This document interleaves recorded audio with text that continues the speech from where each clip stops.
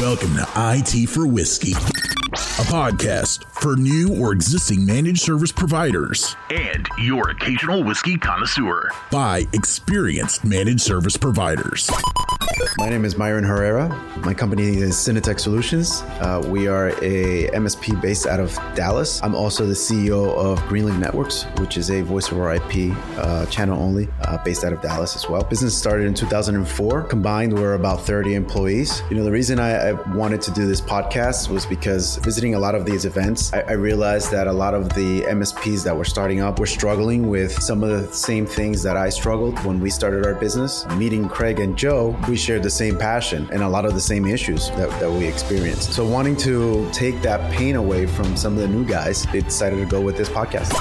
My name is Craig Hickman. I'm with ProBlue in Bloomington, Indiana. ProBlue is a managed service provider. We started in 2005. I started with, I think, a total of 3 employees, and now we've grown to 11. We're a small shop. We're located in South Central Indiana, servicing a little over 200 customers. This is a great opportunity for me to talk to other peers and learn what they have done and what they have not done well, and avoid all those caveats. This is a learning experience for us, and also hopefully helping others along the way. My name is Joe Ucia. I'm the CEO for EP15 IT. We're located out of Toronto, Canada. We're currently about a dozen employees. We're an MSP. We were originally founded in 1999. I truly believe in this podcast because I wish somebody was there to help me and teach me a lot of the mistakes that they made and share with me their mind share on how to overcome issues. So I was lucky enough to meet Craig and Myron a few years ago, and many years in the working, and here we are. So we hope that you really get a lot out of this podcast and learn the things that I wish somebody would have told me. Follow, like, and subscribe at it4whiskey.com. Now here's your hosts, Myron, Joe, and Craig. Hi, and welcome back to another fantastic episode of IT for Whiskey. My name is Joe Ucia, and I'm my co-host with me today, Craig and Myron. Today, we're really blessed to have a fantastic special guest, Peter Andreana from Continuum 2 in Burlington, Ontario. Hey, Peter, how you doing? Hey, guys. Great. Thanks for having me. Really appreciate it. Oh, thank you for joining us today. We really appreciate it. So today, we're going to provide a lot of interesting context. It's a little bit of a shifting gears from what we've done in previous episodes.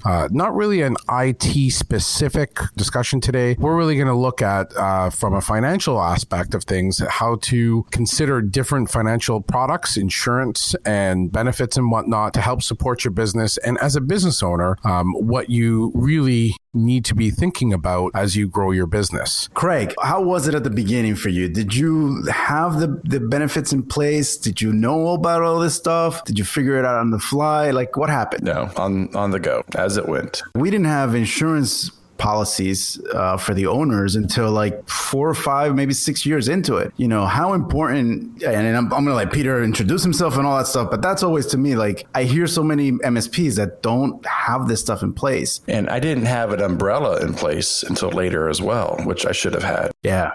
And we're going to let you talk, Peter, but even like to this day, I still don't understand half of those things. So potentially I may not be properly protected. I mean, you guys are all hitting on like the main points for sure, especially with, you know, the entrepreneur, and people think of like the typical entrepreneurs. You jump in with both feet and you just start running, and that's how you build your business. That's what, you know, makes you successful, is you just getting into it and just running. It's actually shows like this and conversations like this that actually open up people's eyes, that they didn't even realize that there was a potential need, let alone a risk. And having these conversations really is sort of the critical turning point for a lot of people to be like, hey, that never even dawned on me that I should be looking at that. You know, you've got business partners. What if one of them passes away? How do I buy out his shares? Where do I come up with that money? I never even thought about that. Do I want to be partners with his wife or her husband or whoever it is? Wow, now that sounds scary. We never talked about that. No comments here.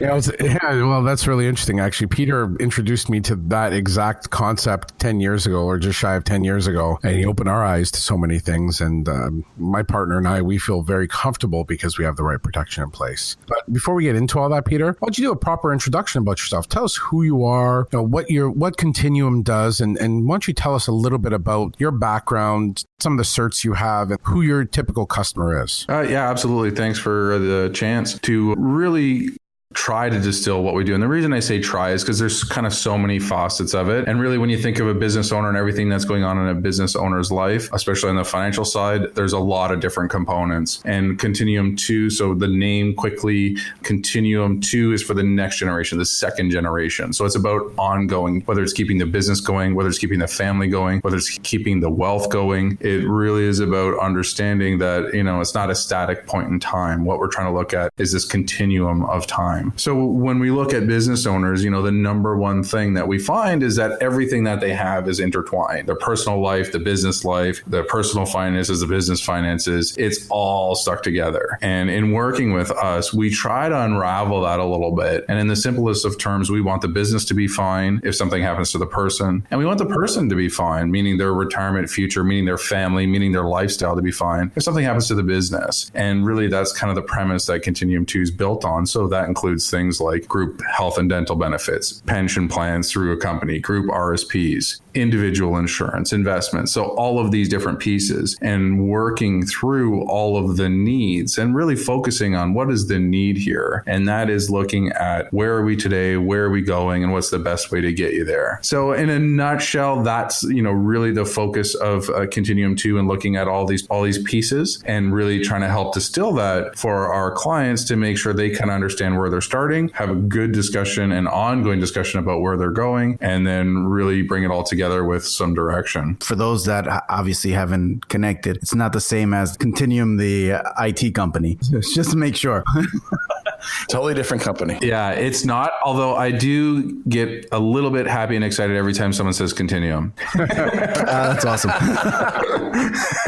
So you're based in Canada, right? Yep. Burlington, Ontario. So we have our buy-sell agreement. Perfect. Great. We have some temp life and some whole life as well. That's kind of merged together. The way we have it is it's supposed to protect us, whether, let's say if I pass away or my partner passes away, it protects the business and the family. We have, dual stuff there. But can you explain a little bit? And I also want you to explain how we can use our whole life as a financing tool for the business. So can you give us a little bit about that? Absolutely. Yeah. You got a lot of kind of individual components there. But I guess if we start off with that buy-sell agreement, sometimes part of a shareholders agreement, sometimes separate. But really that becomes that sort of framework of what if one of the partners passes away? What if someone becomes disabled? What if they want to retire? So kind of all the what if scenarios. And this is not a document that's just like, let's pull it off the shelf and whatever it is. It really is something that you as partners should be building together that works and resonates with you. Some partners will be fine if if they pass away, their wife is going to come and be my new partner. The wife's already working here every day. So that's no different. For other people, it'd be like, oh man, that would be like the worst thing ever. I'm not going to start, working with her. So what happens is then you say, okay, so what are my options? Right. And you look at that and you say, okay, well, let's look at all the different options. I got to either save the money in the event that happens, borrow the money in the event that happens. I could pay it out over time. So say, okay, you might be owed $100,000 for your share. Let's say I'm going to pay you $25,000 a year for the next 4 years. And that's what I'm going to pay your estate. So it's going to be a buyout over time. So you look at all the different options. Oftentimes the insurance, if you're insurable, makes a lot of sense because you'll pay pennies on the dollar versus dollar for dollar. And, you look at borrowing the money, you're going to be paying $1 plus. So really, when you weigh out all the different options, a lot of times, not all the time, but a lot of times, insurance will make a lot of sense because what happens is you get this lump sum payout that in Canada anyways, that can pass absolutely tax-free down through the shareholders and it's through something called the capital dividend account. And having that understanding of what are the tools, what are the pieces, and where do they fit, you start working on that plan and you start putting it together and you start building something that really resonates with you. The type of insurance is a whole other discussion. We could have a whole session just on that. But just quickly, you've got your term insurance, which I equate it to like renting an apartment. You rent it for as long as you need it. When you walk away, the landlord doesn't say, hey, I've got some money for you. So on the whole life insurance, I equate that to like owning a home. And you brought up a great point, Myron, which is at the end of the day, if you need to borrow again against that. Just like you could borrow against the equity in your home, the insurance contract works the same. A whole life insurance contract can have that cash value in it or that equity in it that, you know what, you can start filling that bucket and have an asset there that you can then leverage, or you could then take it out for yourself as a personal asset. Now, obviously, there's a lot more that kind of goes into it, and tax planning and working with accountants and really having a full understanding of kind of why we're doing this and how it makes sense. But definitely there's a lot of strategies like that. And the thing is, the earlier you get started, absolutely the better, because the younger you are and the less it costs you. And also understanding that, you know, the business valuation changes over time. This is something where I see a lot of business owners can get tripped up. They might think of it once and 5 years go by, 6 years go by, and now the business has doubled in size and they haven't addressed it. So what happens is you have the shareholders agreement that says, oh, this is great. You're going to get this $100,000 payout.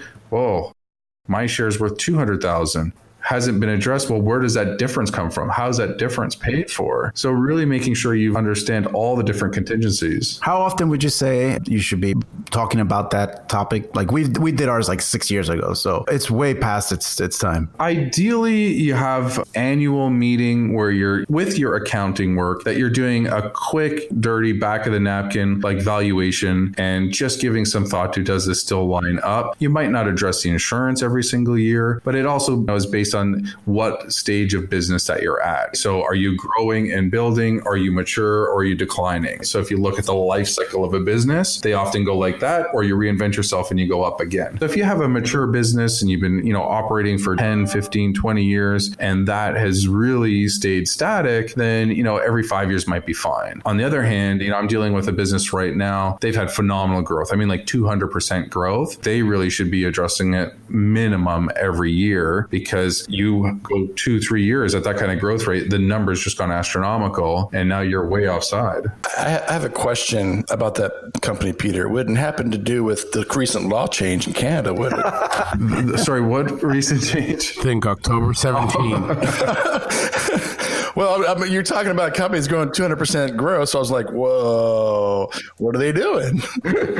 Oh, yeah, Canada's. No, I wish it was, because a direct line of access would be good. Because if you haven't heard, like the postal strike and everything else, you just can't even get this. Okay, all right. You can't use Uber for that stuff? You can buy it, but we can't deliver it because Canada Post is on strike. Doesn't stop Joe. Exactly. Uber Eats? No.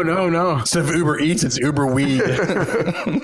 Uber Green. Uber Green. Oh, I like that. Nice. It's really funny is they're starting to, they're even really advertising a lot, to not to segue, but you driving down the highway, you get towards the U.S. border, and there are signs everywhere. You better not have this on you because it is illegal. You cannot cross the border because, so it's really funny. But Peter, what are, from a high level, different types of ways that business owners, or what are different things that business owners need to consider when they're having these annual, you kind of touch on, well, review it lightly, but aside from growth and decline, should they be looking at different product types? Should they be looking at diversification via different type of investment vehicles? Like, what do you see business owners doing, and what do you see that they don't do that they should be doing? Yeah, that's a great question. And actually, I mean, it's a big question, because, you know, at the end of the day, so many businesses out there operate so differently. So it's not a one size fits all. But I would say if we're going to look at, you know, kind of some real general guidelines, I mean, the absolute minimum was you're going to do your accounting work at the end of the year, profit loss. How did we do? Like I said earlier, I would definitely look at just a simple valuation. Like, not, you don't have to go out and pay for a separate report to get a valuation done. Just a simple valuation, and then having those shareholders, those partners, come to some kind of agreement. Like, yeah, I think, you know, it's worth X. Looking at, well,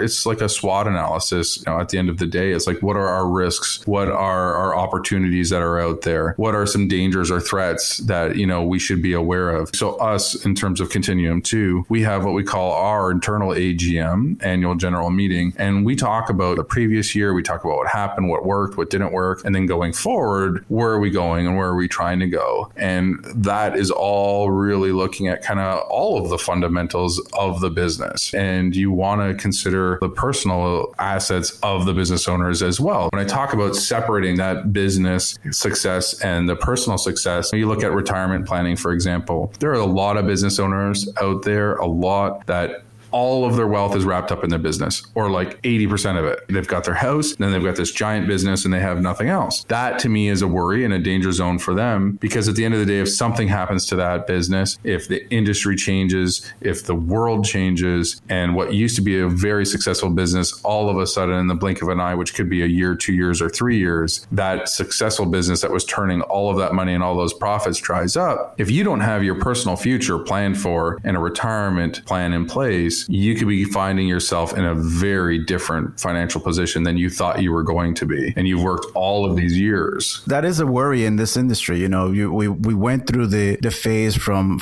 a VAR, right, where we charge by the hour, you know, to now where we're an MSP, and then there's you know, now there's the cloud services, and there's constant shift, and in those shifts there's a lot of people that had a great business model and then all of a sudden, you know, died down. And if they don't have the things in place, that could be difficult. You know what, Myron, you're dead on. There's some industries that, you know, they've been the same and will continue to be the same for a number of years, although likely there's no business that's not going to face change at some point. I would say IT is certainly going to be one of those ones that's always going to be on the bleeding edge of change. There's going to be different technologies that are coming forward that, you know, this is the new focus. And some of it's going to be, yeah, we should be doing this because it makes sense. And some of it's just going to be the business, a new business crops up and says, I can make money doing that, so I'm going to start pushing this end of it, right? So really, you've got to sort of keep in mind, like, all of those pieces, right? Even the business cycle. What stage are we at in our business cycle? If we're at the mature, like, how are we going to reinvent ourselves? Do we reinvent ourselves? Where are we going? What are we going to do? If you're not looking at that, you're not thinking about it. It's the age old, if you're not growing, you're shrinking.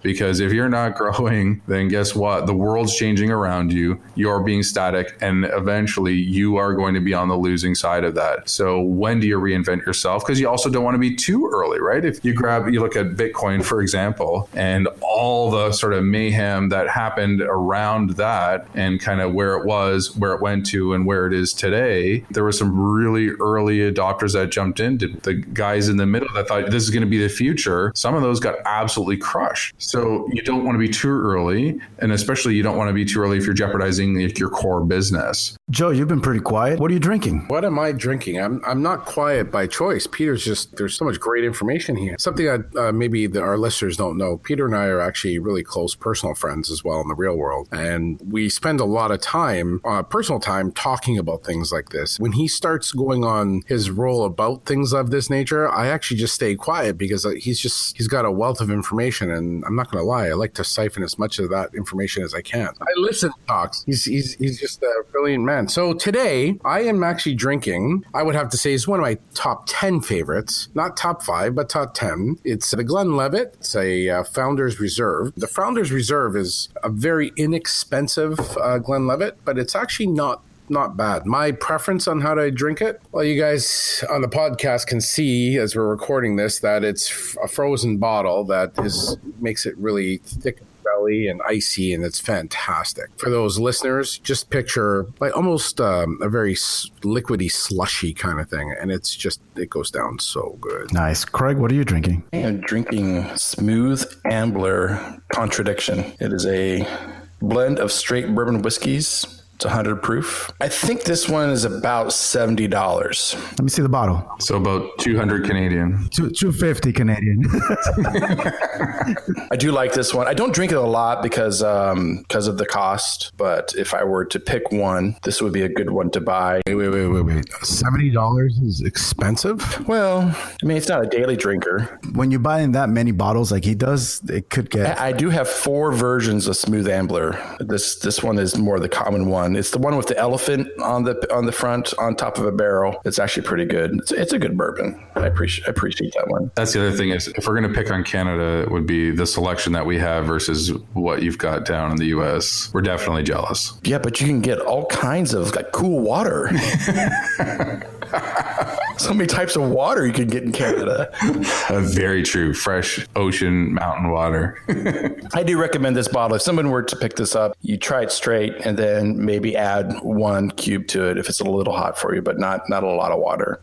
Peter, you also like the whiskey. Absolutely. Yeah. No, I'm a Scotch guy. And it's funny because there's definitely been a big focus on bourbon lately with our circle of friends and the guys we hang out with. And, man, is it ever justified? There's some fantastic bourbons out there. I think of Four Roses and Booker's and Angel's Envy, and which I luckily have at least one of each of those bottles. And the Antique 107, the Welland, talk about a phenomenal deal. And what a fantastic sipping bourbon, like just amazing. And what a great price. Today, I think we talked about it either online or offline. We talked about Basil Hayden. Oh, Basil Hayden. Yeah, I saw the bottle. Yeah, I love it. I'm drinking a little bit of that. It's actually very smooth. For that price, it's an amazing bourbon. I don't like it to be too hot, like the way that Craig likes them. This is just too nice for me. Yeah, Basil Hayden's a great one. Absolutely. Apart from insurance, tell me about health insurance or, employee benefits a little bit from that standpoint. And I know things are very different here in the US, but the concepts are the same. One of the things that we try to do is always to obviously provide great benefits, whether it's health or added benefits, right,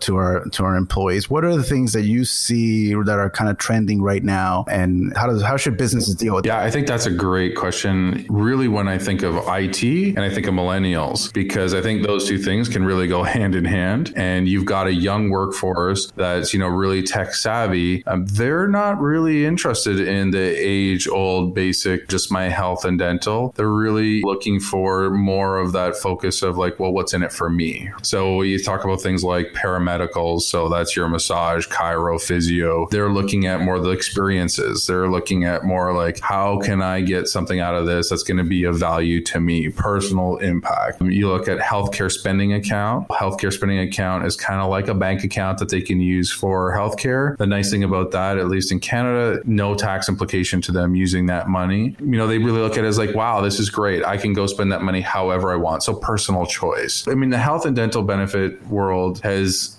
stayed much the same, but has also changed significantly. The online access, having the apps, making it easy to see what I have, how can I use it, give you direction of where to go. All of those things have really started to be built into a lot of the base plans. And I find that's really starting to resonate with that millennial group, with this sort of more tech savvy group. They love to be able to pull out their phone and look at it and say, wow, I need this antibiotic. And right on the app, it's going to tell you where the closest place to get it and how much it's going to cost there. Not just the benefit itself, but the ease of use, the ease of access and things of that nature. Exactly. And then you look at the competitive nature. Again, you look at the IT industry, very competitive. What are you doing to differentiate yourself to that potential employee pool? How are you standing out from the pack? Are you doing some of these things that really differentiate you and saying like, listen, we get where you're coming from. We know that you're interested in this piece that is directly related to what you want, what you value, and really speaking to that employee group and differentiating yourself in a way that maybe your competition isn't. And same thing, on the retirement planning side, you can look at some of these additional benefits that maybe some of the other competition hasn't done, they haven't addressed. And the funny thing about income, everyone talks about,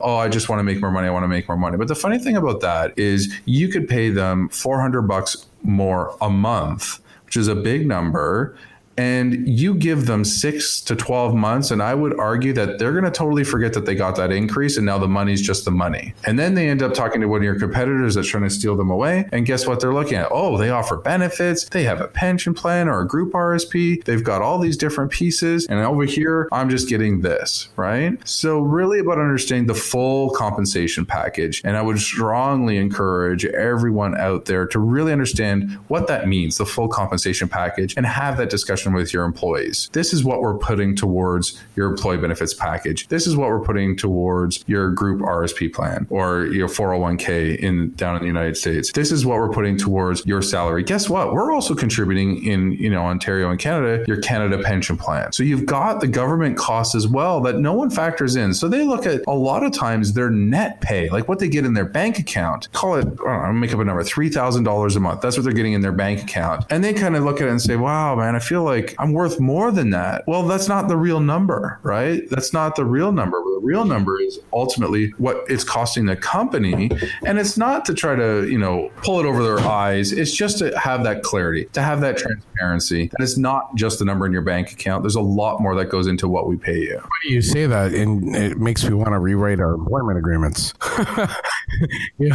Just for that transparency. And this is what I was alluding to earlier about with Peter. I always learn something when we have these conversations. Luckily for Infinite IT, we have Peter's firm, Continuum 2. They are our everything when it comes to this. They do our benefits. They do our benefit management. They do all our employee support for it, our employee assistance plan. They do our personal life insurance, our corporate life insurance. So we use Continuum 2 for everything, predominantly because of this knowledge that Peter kind of oozes every talk. I was going to say about the whiskey. It was because of the whiskey. No, it's not because of the whiskey. That, believe it or not, that took many years for us to get to that point, in a sense that it was a very professional relationship until we realized, oh, wow, actually, you're not just about business. You're actually a really good guy. So anyways. I think I started over dim sum.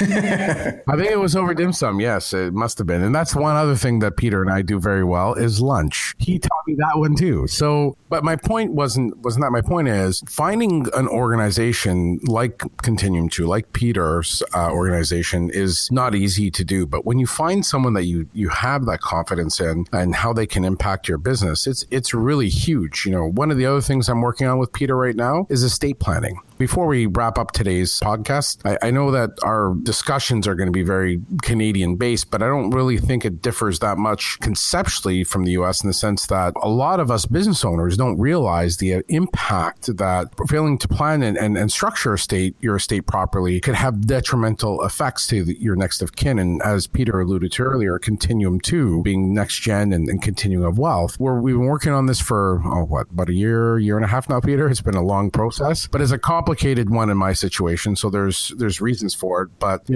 the reality is it is a long, arduous process, and you need to find someone that can really help you with it and understand your local laws and work with you through that process to build a proper estate plan. Peter, why don't you kind of share some of the things that you see business owners ask you, or things that you're doing that or things you think they should be thinking about for businesses? Yeah, that's a great question, especially in light of timing for me anyways. I just came out of completing this course called the Family Enterprise Advisor Program, and it's a year-long course, and the whole thing is structured on estate and business and succession planning for business owners, and more specifically for business owner families, so family businesses. And when we look at what that means, the family business is the business, usually the operating company, and this really applies for any business that's running out there. Is like, have you given any thought to what that means for the next generation? Where is the wealth going to go? How is it going to transfer? Are we talking about transferring the shares? Are we talking about transferring the operating company? Are we talking about transferring of the responsibility? And that's usually a big one, right? Like, who's making the decisions? Who's going to be making the decisions? And are they fit? Are they prepared? Have you asked that question? So if you have kids that are coming up in this business or out of this business, is there some vision of them taking over, and can they take over? Are they ready to take over? So if there's no kids, there's still the same question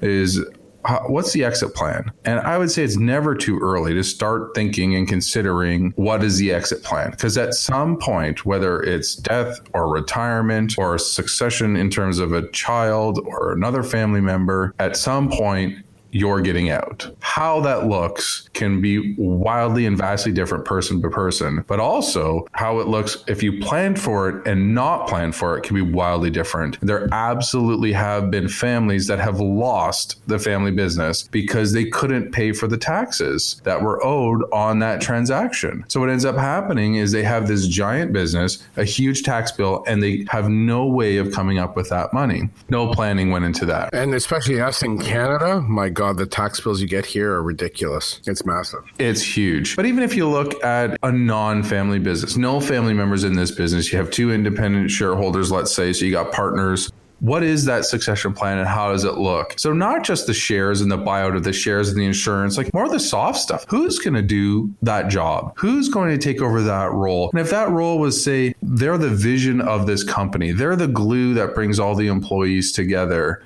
How do you transition that? That's a tough question, right? And just asking the question, I think prompts let's start thinking about that and let's start making it part of, some of our discussions as we go forward about at least putting it on the table, at least understanding that at some point there's going to be an exit. Could be a year from now or 25 years from now, but what's involved in that and how does it look? And I would say, if anything, business owners, if they're guilty of, one thing across the board, if we're going to generalize, it's working in your business. Now, is that a bad thing? No, it's a great thing. You got to work in your business. But at some points, you got to work on your business. You got to take that step out of the day-to-day craziness that we're all in of answering emails and, building relationships and putting out quotes and saying like, well, what do I want this thing to look like? Taking that step back, taking that step outside and just really giving some thought. Where are we going? Where are we going a year, 5, 10? That happens a lot in the MSP business. You start the business and you go all in and you're involved in every single piece of the business, and you never think about those things that you're saying to focus on the business itself, not in the business, to focus on the business. That's really a big deal. One thing I wanted to ask about is somebody recently told me that they didn't have any disability insurance for themselves, and my eyes just like went nuts because everybody thinks of death.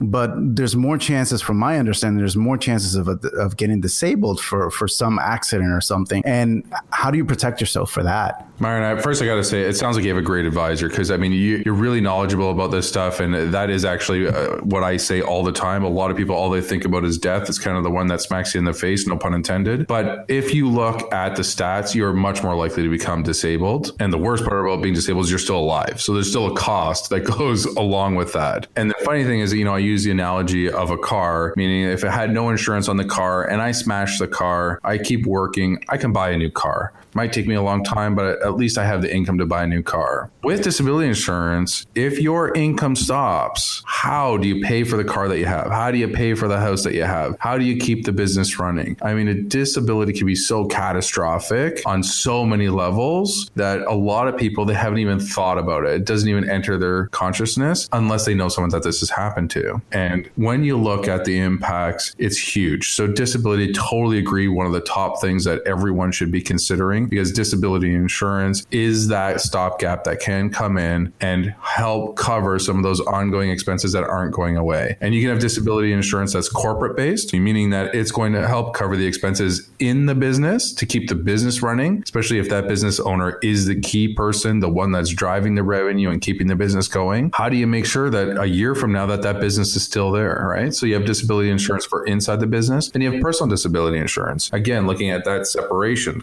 business is okay, person is okay. That if something happens to that person, maybe we stop paying your income and we hire someone right away. Like, how do we hire someone to fill that role in the company? And the disability insurance covers the income for that person personally. Yeah, because at the end of the day, you as a business owner, you want to be able to cover and make sure that the business can continue to operate. If I, God forbid, I break a leg or whatever, and I'm out for a month or two for whatever reason, who's covering for that loss? And that's something that I think a lot of people don't think about. And it doesn't, from my understanding, it doesn't cost much. It doesn't really cost much. Yeah, there's a huge variance in terms of what's available out there. But certainly when you look at the risk that you're exposed to, at the very least, it should be on the table as a consideration. And you should know what you're up against in terms of what are the stats, what are the odds, and what are the implications. If you haven't looked at it and you haven't addressed it, you're taking risks, you just don't realize it, right? We don't know what we don't know. Craig, you've been pretty quiet. I know you're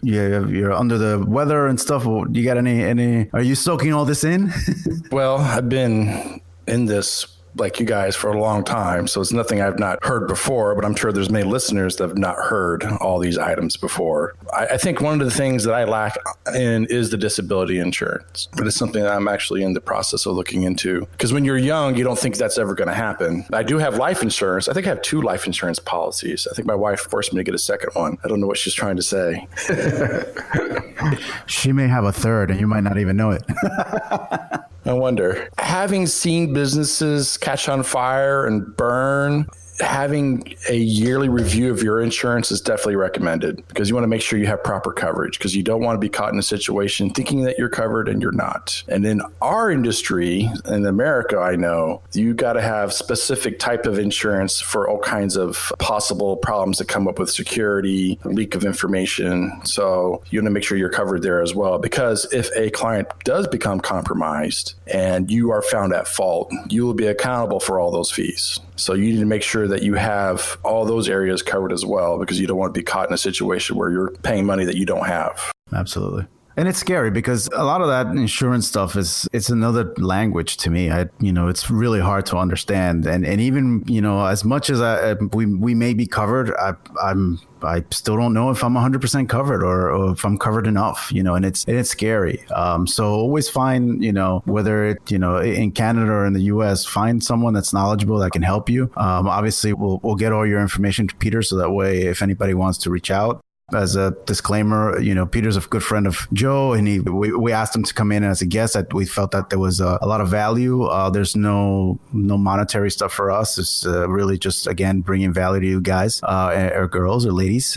So Peter, how do people contact you? How do we? Yeah, usually the best way is just email in this day and age. And I mean, if you Google Peter Andreana, there's me and a doctor, I think, out of New York. It's luckily a pretty rare and unique name, so I'm pretty easy to find. But certainly email or give me a ring. I'm always, Joe will tell you that I'm always happy to have a conversation and help anyone kind of, at least have that first exploratory set of questions of, kind of here's where I am and where do you think I should go. Certainly always happy to have that discussion and open up those lines of communication. If we can help and add value, fantastic. If we're not the right fit, that's great too. And I think, that's one of the keys in terms of all of this. And Myron, I think you hit the nail on the head. There is so much that goes into all of this and so much to know and understand. You got to work with someone that you trust and someone that can shepherd that along for you and really be a person that you can have that frank discussion. And it's not about, hey, like, here's the 15 different things and you have to buy these. It's about having that discussion, like, here's what I see, here's your risk, not having, any sort of qualms about putting that forward, because I think that's an important, tough discussion to have. And then it's up to you guys to make the decision of like what's right for you, understanding the risks that you're taking. I never expect everyone to come forward and say, yeah, I'm buying all of it because, I see what you're saying, because financially, a lot of times it's just not that possible. But having that discussion, understanding, so what are my risks? What are the potential options I can look at? How much is that going to cost me? And then you move forward at least with the knowledge of the risk you're taking and then the risks that you're covering off, and have that person that you can have as that sounding board that you trust to know that they're going to give you a really good, solid recommendation. So we've gone longer than we typically do. I hopefully, guys and ladies, thanks for sticking on. There's a lot of information here. A couple of things I want to mention is we have a email that we're starting to use, is social@itforwhiskey.com. We're starting to put some stuff out on the social media. So we have our social media, Instagram at itforwhiskey.com, Twitter and Facebook. Please go to our sites, like us, follow us, all that good stuff. And we'll make sure that we'll put your contact information in the podcast description, so that way people can reach you if they want to, and we'll take it from there. Perfect. Peter, thanks a lot again for all the insight. I know that, like I've said before, when you start, whether you start the business or you're through a few years into the business, these are necessary things that people should be using. You always need to think about these things. It's a protection mechanism. We work so hard for what we have and to build a business, and we sometimes forget about the essentials. And I will say thank you, Peter, for making me realize what the essentials are. You guys, I appreciate it. Cool. My pleasure. Thank you. Thank you very much, guys. See ya. All right. Kevin, take it away. Thanks, guys. That's all for this episode of IT for Whiskey, a podcast by MSPs to help MSPs. Don't forget to spread the word, like, and subscribe at itforwhiskey.com. Oh, wait. Hold on, guys. It's wiki. My bottle doesn't squeak anymore. I am the destroyer. You could have stopped recording a long time ago.